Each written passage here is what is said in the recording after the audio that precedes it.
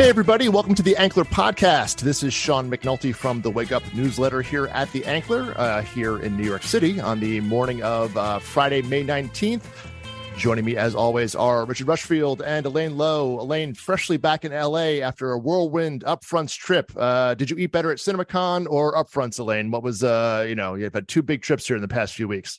Well, given that my diet at CinemaCon was 80% candy from the trade show floor, I'm going to say New York. Certainly. Well, those donut holes at WBD, you got to be careful. But you did eat, though, right? Because some of those days I've gone to those conferences where you're like, I literally had coffee and a free bagel, and that was my diet today. Oh, there was one day, I think it might have been Disney's Day, where my first real meal of the day literally came at 11:30 p.m. because I'd been subsisting on granola bars and coffee all day. It's tough when you're jetting around New York City and you just have those finger foods around you and like, I had no actual meal today. Hey, just trying to save the Ankler some money, man. That's exactly right. Richard, she's on the case, Richard. Don't worry about it. There you go. Good. And remember, of course, to first follow the Ankler on all social platforms at the Ankler, and of course you can subscribe, and we encourage you to do so to the Ankler at theankler.com. And get the full suite of newsletters and podcasts. And of course, Elaine was jetting around New York for the Ankler's Strike Guys newsletter, which is totally free. And that's includes her daily roundup of strike news, strike negotiations, as well as the posts from the larger Ankler team there. You can get that at strikegeist.com. So starting with the upfront here, Elaine, so essentially it was the news and sports upfront. I think we'll start with the business side of it first. What was your general takeaway from 3 days of nonstop presentations? Yeah, look, this is a weird first upfronts to go to, right? Like in my last 4+ years of covering TV and film, I've actually never been to an upfronts. And by all accounts, this was not the norm. There was no Jimmy Kimmel. There were no big stars. There was so much focus on unscripted. You would have thought that Disney did not have a scripted business an hour into that presentation because they bombarded you with sports, which, I mean, I understand that obviously sports is generally a big part of their presentation, but the way all 3 or 4 days of those upfronts went, it was just sports, news, reality programming. Obviously, sort of the elephant in the room being the writer's strike, which some address to larger degrees than others. Yeah, and it was I was at Disney next to you, and I can account for your glazed overlook by about the 30-minute mark when the fourth athlete came out to do a speech, and then sportscasters, and I could just see the look in your eye just really kind me has to give you, who is this? Who is this? Exactly. Good to see you, Elaine, but it was definitely, we definitely lost out on our first big upfront together for sure. But it was kind of funny to see, Monday, NBC, and CBS certainly were announced their schedules, which had scripted shows in it. Then we went to Fox, which was like, hard pass on announcing a schedule. And then ABC, by Wednesday, we were like, no scripted, but scripted. We don't have any scripted shows. It's amazing. Some Abbott Elementary reruns. That's it. Yeah, that was the highlight of scripted. So it's amazing in a 3-day period how that went. Did you enjoy your Netflix upfront from your hotel room? How did that go? Well, when I was finally invited to go, yes, very much so. At 5:02, 2 minutes after the presentation started, there was just a weird little kerfuffle where a lot of reporters just weren't getting the link, weren't getting the invite, and they were only inviting one person per outlet. Never mind that I don't know how that impacts their virtual real estate to do so. Exactly. At a streaming company? Yeah, at a streaming company. And honestly, the presentation was very polished. It's honestly, some might have said a little bit of a snooze, but it was very polished, and it was kind of like their pre-taped earnings calls. What did you think, Sean?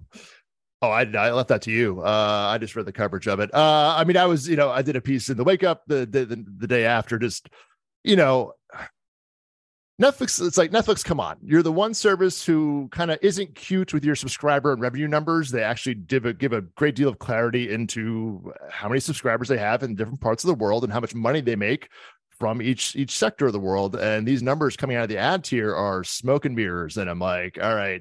But they gave a number, which is more. So they said it was 5 million monthly users of the ad tier. Users, not subscribers. It's in 12 countries. There's no clarity as to where they are. There's a report in the journal from citing antenna data that there was 930,000, I think, paying ad tier subscribers in the US as of March. But again, that's third-party data. Mm-hmm. No revenue number. They gave a median age, which I imagine you could set your own age on your Netflix account. So take that as you will. I think this is going to be the big struggle for them, though, right? Like figuring out how much data to give away to advertisers, because that's eventually going to leak to the press. And that's the thing that they've been so protective of, are very transparent of inside, but are so protective of on the outside. Sorry, Richard. Yeah, I was giving one number with absolutely no context around it at all is brings me back to the classic era of Netflix boosterism and hype, where it's 87% of American households watched Bird Box tonight, or right, some random number like that, and everyone would grab it and say Bird Box is bigger than Avengers. It's what it did. My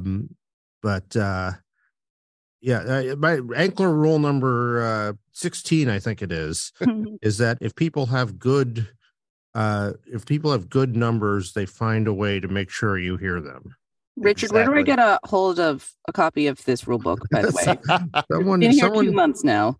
Someone just asked me about the numbers, and I had to admit that I haven't actually compiled them, and they're so if you ask me what's number 14, I'm not sure I could give you an answer for that. Some flexibility there. Rote memorization. Okay. Yeah, we'll have to put it on a t-shirt front and back someday, Richard, I think, and wear it around CinemaCon next year.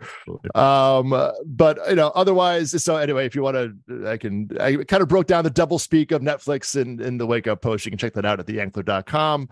But yeah, I agree, Richard. If you have a number you want the clarity on, you give it. If you do not, you put out a number that sounds impressive, but the stock was up 9%, Elaine, so it triggers the retail stock. So it does have the effect, but again, it's that headline of Disney subscribers beat Netflix. I'm like, that's not what that means, but the headline gets out there, so that falls in that category for me. And then you had YouTube out there, which I don't think you attended, Elaine. Is that okay? No, sir. No, sir. Hadn't had enough of your upfronts by that point. But their main thing, they're counting on Mr. Beast to convince a bunch of 22-year-olds to pay $350 to watch NFL out-of-market football games this fall, I think, is the main headline that I was taking from that. So they spent a lot of money on NFL Sunday Ticket, and we'll see how much they're going to make back charging that kind of price, up to $500 for a season. Anyway, so outside the upfronts, Elaine,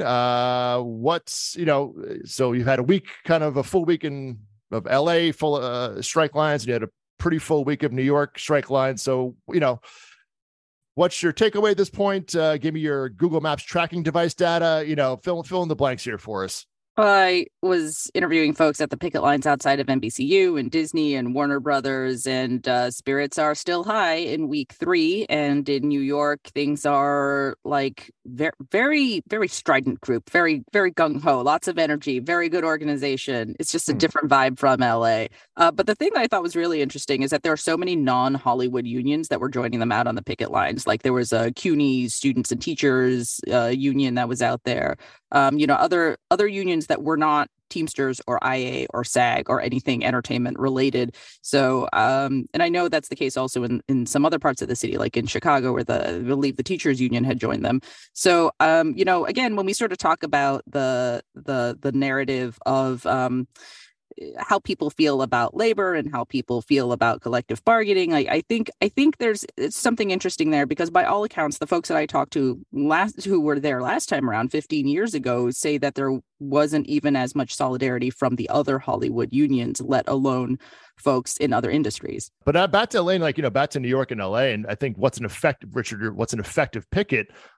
What hurts the studio? Stopping product money. Like let's as much as it's annoying to have to go to your job, or be hearing honking enough all day, but shutting down shows is effective picketing. And in New York, Elaine, that's what but they're not picketing, as far as I know, at 30 Rock or outside Sony or outside the Disney corporate offices. they're picketing the productions. They're doing both. Yeah. Oh, they are. Okay. Yeah. Like even they were picketing outside of Paramount, even though there wasn't an upfront. So they are still picketing outside of corporate offices, but also trying to shut down productions. Yeah. But you just feel like there's definitely, or at least maybe it's what the coverage, at least of what I see, is mostly about that. And I haven't seen pictures of the of the stuff outside the corporate headquarters, or whether it's there or not. Where LA certainly, and rightfully, I mean, like the studios are based there. There's much more to it's a very limited presence here in New York. But that seems to me like the organization, like, because that's what's gonna hurt, and that's what stops. I mean, in Chicago, the Chi was shut down. Like, there's we're not doing it. There's not that much production in Chicago, but that was the one, and that's to me is very effective in sending a message. And how do you focus your picketing efforts, over a broad sing along with the Newsies, or do you do, hey, why don't you go to this set? Why don't you go to this set? And you shut down 10 sets in a day. That maybe, I don't know, as a tactic is interesting to think about. Well, where it would really hurt, obviously, is when you look at the stock prices and how much of a pullback can you create when you create this massive disruption in production. And I think that's where part of the goal is, right? And obviously totally. Wall Street is forward-looking and has different priorities than the writers and even the studios when they're looking ahead quarter to quarter. So I think that's that'll be an interesting one to watch. Yeah, it's the bottom line. Elsewhere, the DGA and AMPTP are still negotiating, but the media blackout seems to be pretty strong. Elaine, which I haven't seen anything. I don't think either of you have. Is that right, Elaine? Yeah. Okay. Nothing on that end. But Richard, SAG-AFTRA leadership came out here this week, approving getting together to, put a strike authorization vote to their members, 170,000 ish deep, which I'm guessing will come back. Yay. But what was your take on that? Yeah, it was a surprise to people that they are, they're getting out in front there and doing that.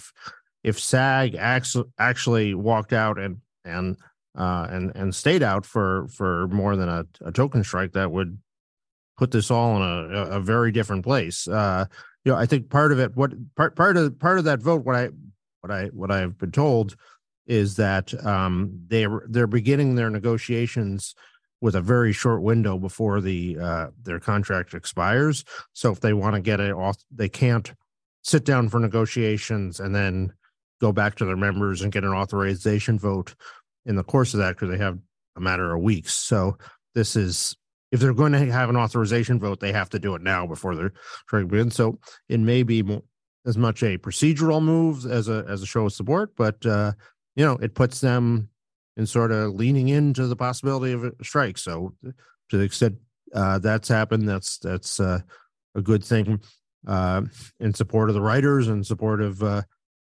mixing things up here, but we'll see.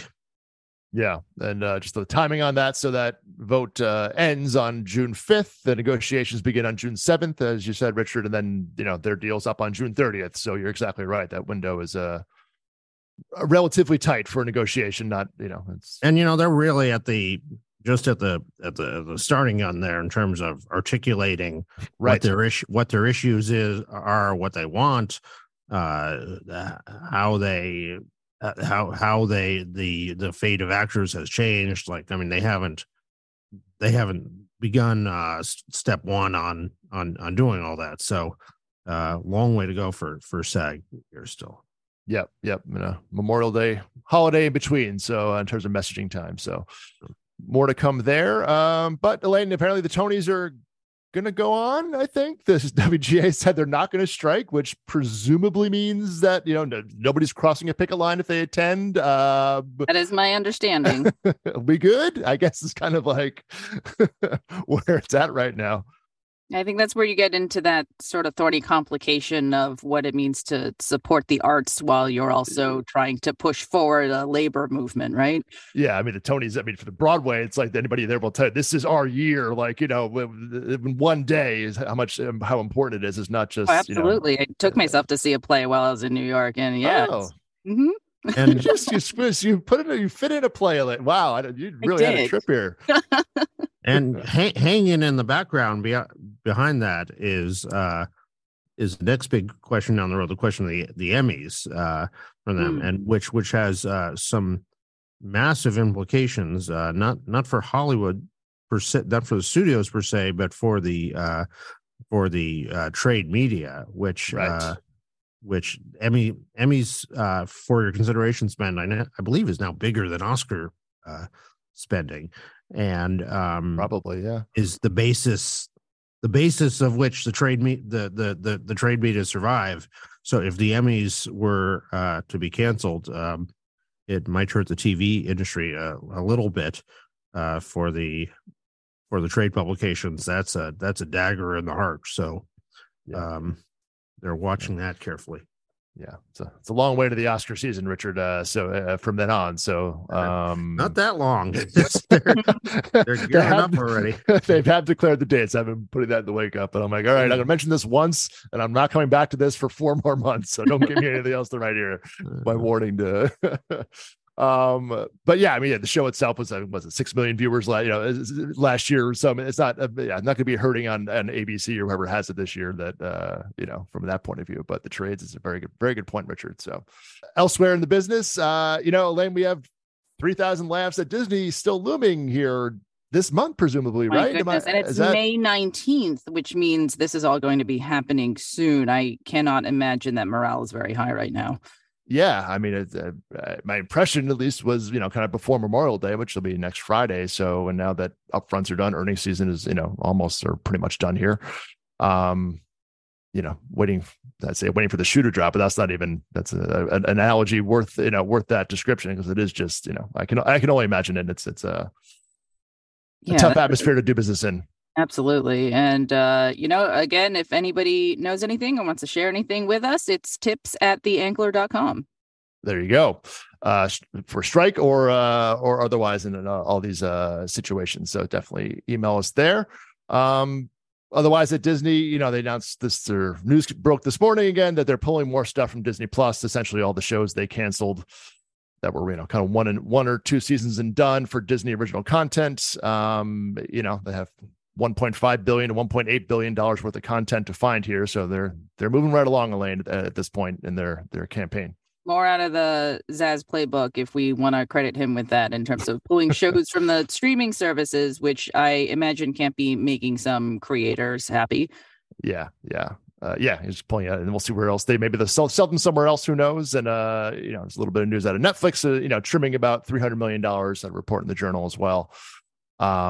They spend $17 billion a year. It's not a major percentage, but they're looking at the books, Elaine, it sounds like, to some degree. Yeah, everybody's still in austerity mode.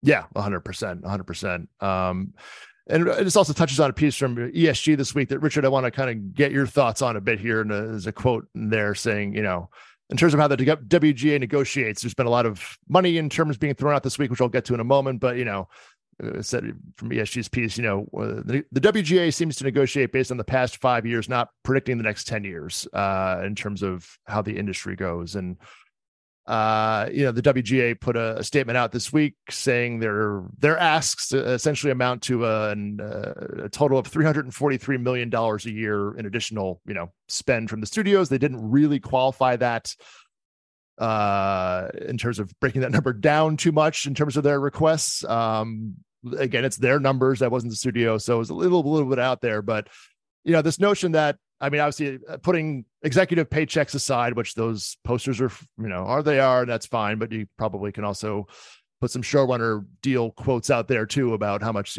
some of those deals were to, on either side of it. But this notion that there's so much money being made in streaming and we're not getting any of it. Is this, resonating in this age now with these other news coming out here at the studios? Or what I'm curious why we haven't really talked about this. I'm curious what goes through your mind when you see all this. I mean, you're looking at $300 million broken down by 8 studios is not right.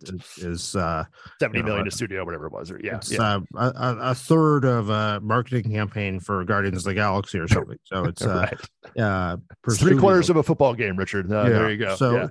So when it's not that much. On the other hand, I couldn't go in and pitch a movie to Disney and say, listen, this movie's going to bomb and it's going to be a big drain, but what's it to you? You got a lot of money, so just make it anyway. Things have to make sense on on their own merits to the studios. You can't just argue you can afford it, why not?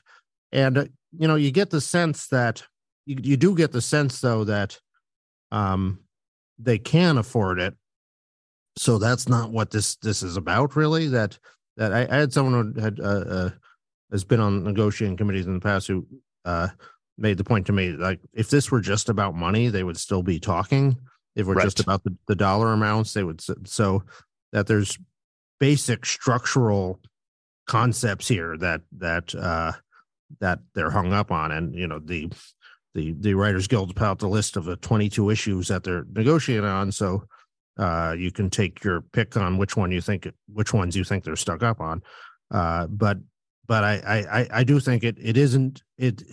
This is much more about how the relationship between studios and their different labor organizations, and the fact that the streamers are very uncomfortable having, they don't like to have any of that dictated to them by organized groups, and that there's basic differences there, and it's not just the dollar amount.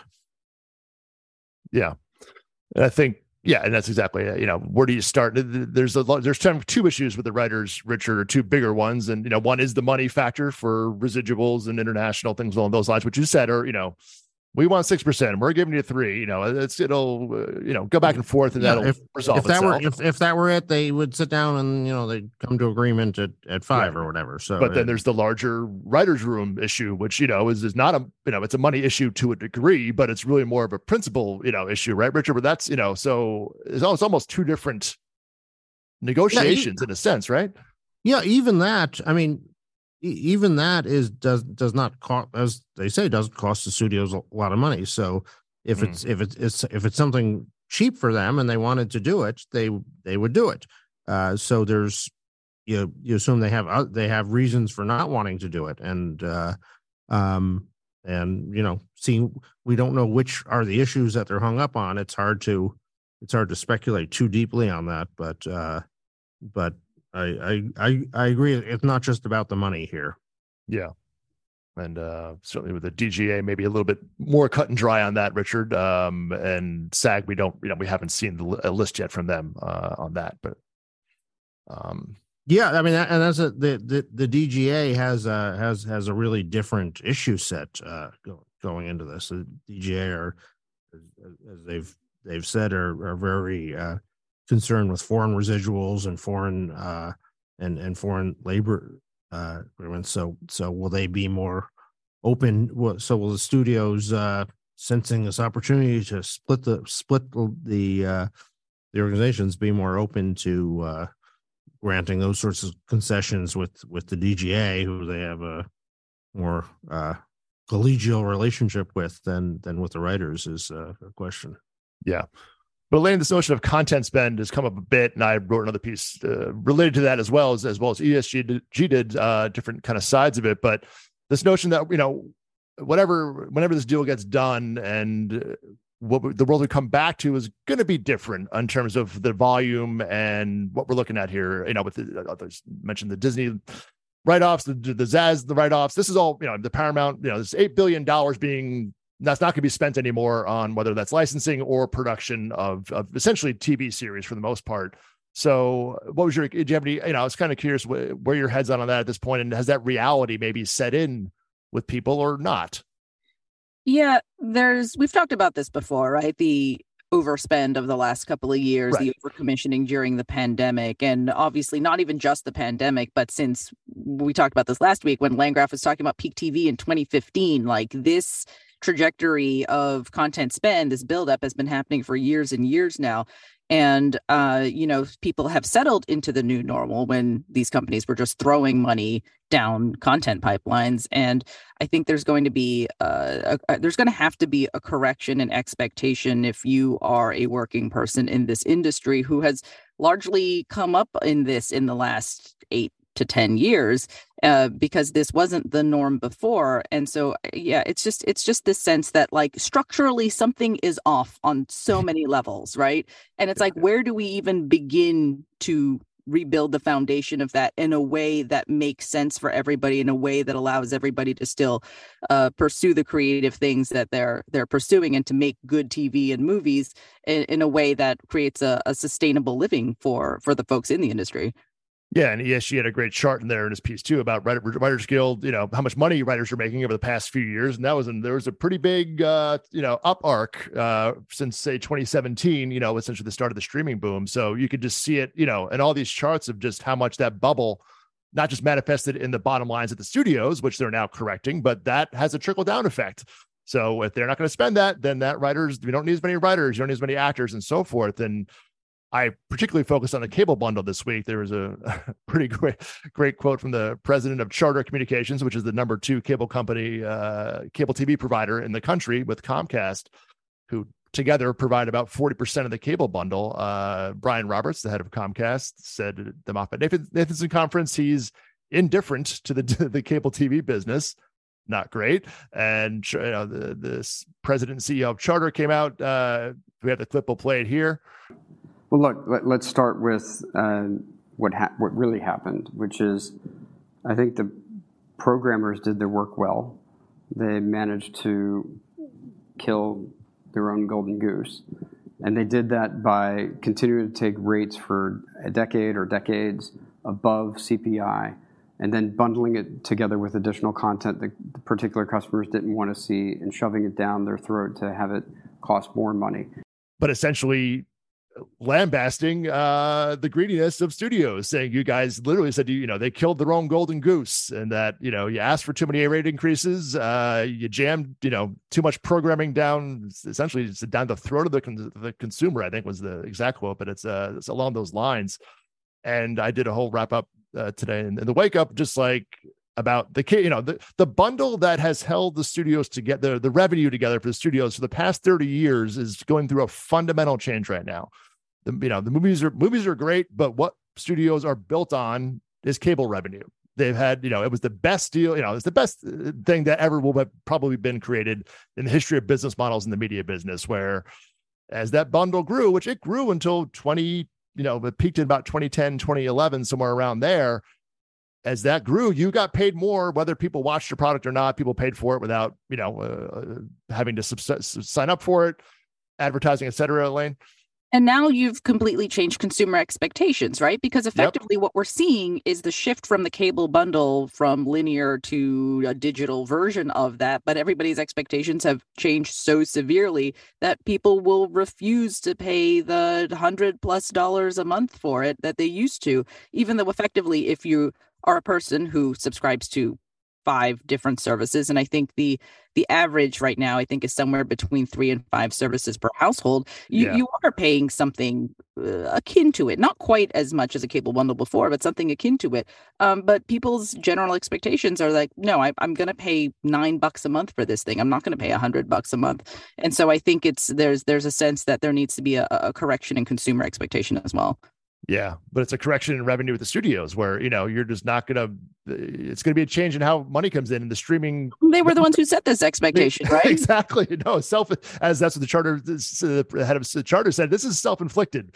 This isn't like this happened to you. This is the choice. Everybody took 4 or 5 years to chase Netflix, then realized, this isn't a good idea. Who thought of this? And now we're in this kind of like, well, I guess we got to write all that content off. And you're in a state where the bundle has shrunk that much more, over a 5-year period. You can't go back to the thing you were doing because that revenue isn't the same anymore. All you can do is charge more for ad rates and jack up the prices, which, to your point, Elaine, you hit that point with consumers, which you've already hit, where like, I'm not paying that much anymore. And what are you left with? That's kind of where I don't know. It's a very much an inflection point right about now. And I think, and add in the larger economy and interest rates, things like that aren't helping, that they weren't counting on either. And it's a little not dire, but it's basically what the industry has done is they've tried to move a house, right? Like they had a house that was exactly, built, and then they were like, no, we have to move this house to a different land. Let's slowly take apart this house, and then let's have people buy parts of this house. But if you want the whole house again, it's going to be very difficult to put back together on this new land. That's a great analogy. Yeah, it's true. And, and it's, I wrote the numbers down today, but the Comcast lost 12% of the cable bundle in a year, DirecTV 11%, Dish is 14%, Charter 5%.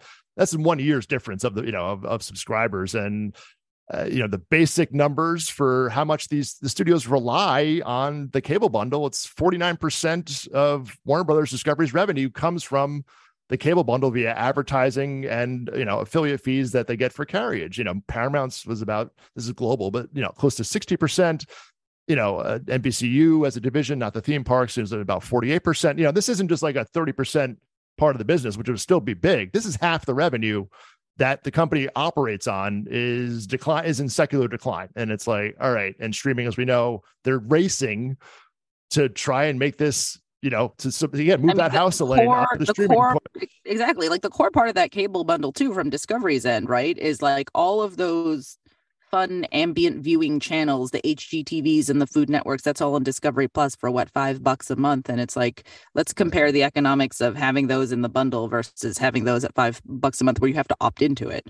Exactly. Where ESPN, which has got a lot of headlines this week too, about, you want to know how much ESPN is going to, the average cable subscriber pays about $9.50 a month for ESPN, whether they watch it or not. So there's your starting point, Elaine. That's not with advertising revenue. That's not whatever. So when you unbundle that, what they're going to have to charge to watch ESPN is going to be, I think I've seen numbers over about $30, whatever, we see the regional sports networks, what they're charging to watch, one team for a season is $25 to $30, at least here in New York City. So again, that's, which is unfathomable to me, because as you know, Sean, having sat through the Disney upfront with me, my deep commitment to sports. They will not get you on that one. No, Richard, I doubt it either. How long do you give the cable bundle, Richard? What are you, a bundle purist? What is your observational take here? I mean, the idea, it was great that to have to get people to pay for things that they don't use. That's a great business to be in. But it does seem to be going away. So figure out the next thing and get to it as quickly as possible, and figure out what size business that is. Because it's that will slowly be or quickly be reduced to its essential core here. Did you see though that David Zaslav, I believe, said this week he called for the streaming services to create a new bundle and to sell themselves together in a group. So maybe that will come up. And there's something to that. I think if you just tell people $50 a month and you get all of them, the hassle of figuring out which show this is on and starting the subscription and ending the other one is a lot of people just say, give me a price for everything. All right, Avengers Assemble. I was going more Anchorman with News Team Assemble, Elaine. That was really what I was picturing with Zaslav, and is bringing out a big shell for a horn and but and Richard, the thinking there certainly would be, you get a bundle, you get a deal, so every network or every streamer gets a little less, but it reduces churn and it reduces the what we call consumer acquisition, called the marketing spend. So you're making more money because you're not spending as much to acquire new consumers, and you're keeping together more is what the incentive is there. But as he said, and we're going to do it, or somebody else will. Yeah, and that you're going to get this money whether people watch you this month or not, and you're not. You add predictability to the business, which is what's lost. I think that's. I want to come up with an overarching theme for this week. You look at the writers. Predictability is worth a lot in terms of in terms of money. It's like in your personal life and knowing how much money you're going to have coming and when it's coming. That's worth a good percentage of the actual money. And for the writers, even if their earning power has stayed precisely even or increased, the predictability has been exploded, and that's that creates a feeling of instability. And that's a hard way to live for anybody. And it's and that's what the losing the cable bundle is too. The studios are losing their predictable, dependable income that rolls in, whether their shows are a hit or not. It's so it's something I think everyone's trying to build back into the system, and that's the question of this age, whether we get to have predictability anywhere anymore. Yeah, the search for predictability, Richard. That's a very good observation. The two sides are actually closer in some regards than than you would kind of imagine, right? Dealing with opposite sides of the same wrecking ball that's gone through everything. So yeah, same emotion. Yeah. Okay, well, I think that about wraps it up for this week. As always, thank you for listening. You can subscribe to The Ankler at theankler.com. Be sure to follow us on the socials at The Ankler, and of course, subscribe to the Strikegeist newsletter at Strikegeist. That's GEIST, strikegeist.com. You can get Elaine's daily coverage as well as the coverage from the whole Ankler team.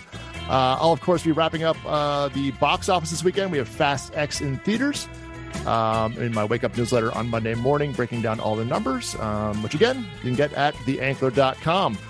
Thanks for listening, everybody, and we'll see you next week.